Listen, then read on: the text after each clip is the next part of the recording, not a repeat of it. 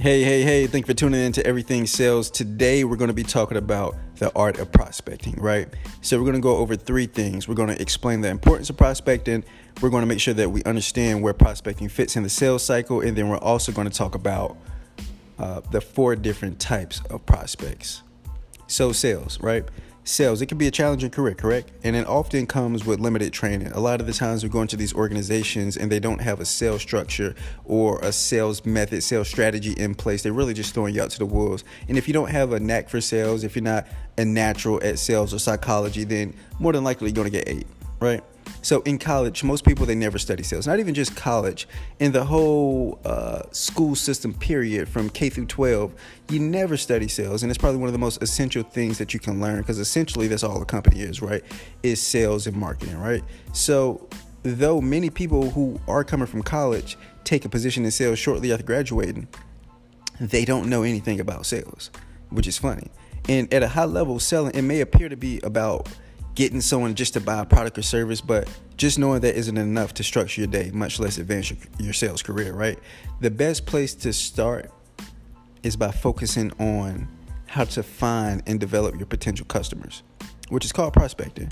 And prospecting is important because it's a part of the sales process, because it helps develop the pipeline of the potential customer that's going to be available to you. Now, the art of prospecting is just that. It's an art. And quite often, prospecting is one skill that goes ignored or is underdeveloped. However, it's important to lay the proper foundation to prospect because you got to do it effectively, right? So prospecting is not just about finding people who are interested in buying your product or service. It's basically about weeding out the people who are not interested or who don't qualify, right? Because you do want to find them, but you also want to weed out the ones who are not. If you do a mass campaign to over 10,000 people and you're telling them about, hey, come get this free advice, then a lot of people are just going to be coming for the free advice. A lot of people aren't going to be able to be upsold, right? So you actually want to be able to weed out the people who are not interested or who don't qualify, right? Because a lot of people may not qualify for your program. They may want it, but they don't qualify, right? They may want to get business funded, but they may not be in the position to get business funded because their credit profile is tarnished, right? So out of a group of 100 prospects, you'll find that they typically can be classified into 4 different buying types, right?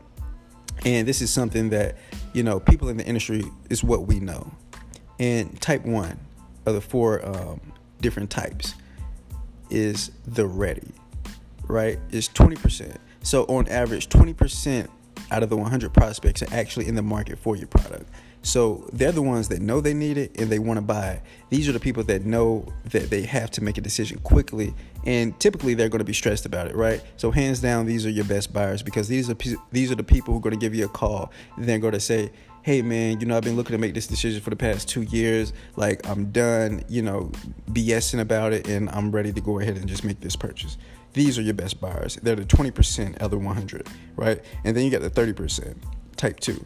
Now, these people, they're still shopping, but they're not at an action threshold. They're not ready to buy. So out of your 100 potential prospects, these 30, they're motivated, but they're still shopping, right? They know that they want to buy the product or service, right? But it may not be today.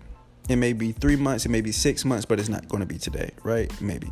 Now, they're in the power because at that point, you have to follow up with them to see at what stage of the buying process are they in, or if you can go ahead and close that deal. So essentially, they have the power because you have to continue to follow up with them to go ahead and close that deal out, right? Then you got type 3.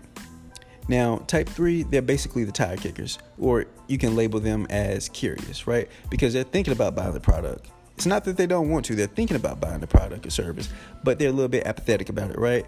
They could buy today, they could buy tomorrow. They basically don't care. They're not very good buyers because they really don't know, really. And unless you can explain to them how it can meet their actual need, their core need, then they're just going to continue to think about it until, they come across something that's going to let them know, hey, now it's time for me to go ahead and make this purchase.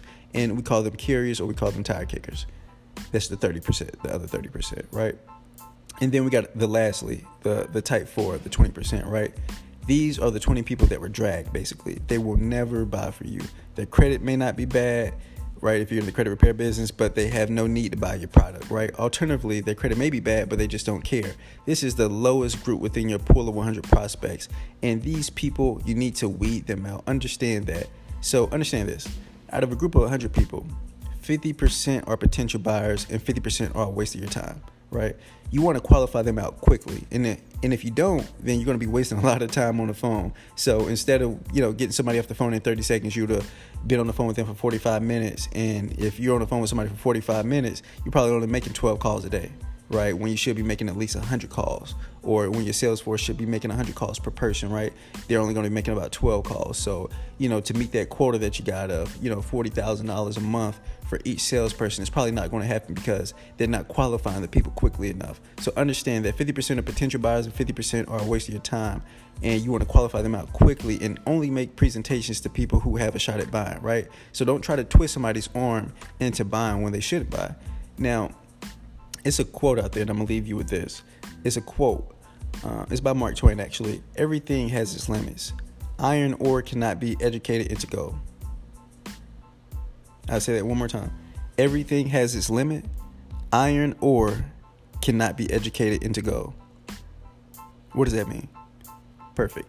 That's basically saying, I'm going to give you a scenario. So if you're out on Pluto, right, and you have a spaceship and you need to get back to Earth, right? Earth's in this crazy position and you're the only person who can save it, right? The only way that the rocket ship will propel and take you to Earth is if you find gold.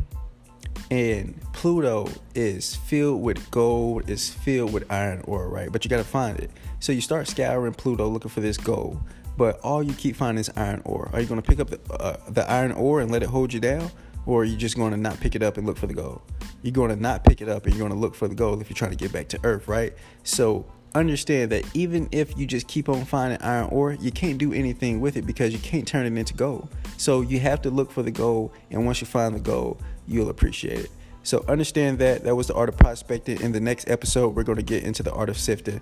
Now, there are going to be two things that you need to do consistently in order to successfully qualify your prospects. We talked about the art of prospecting. Now we're going to talk about how to qualify them in the next episode.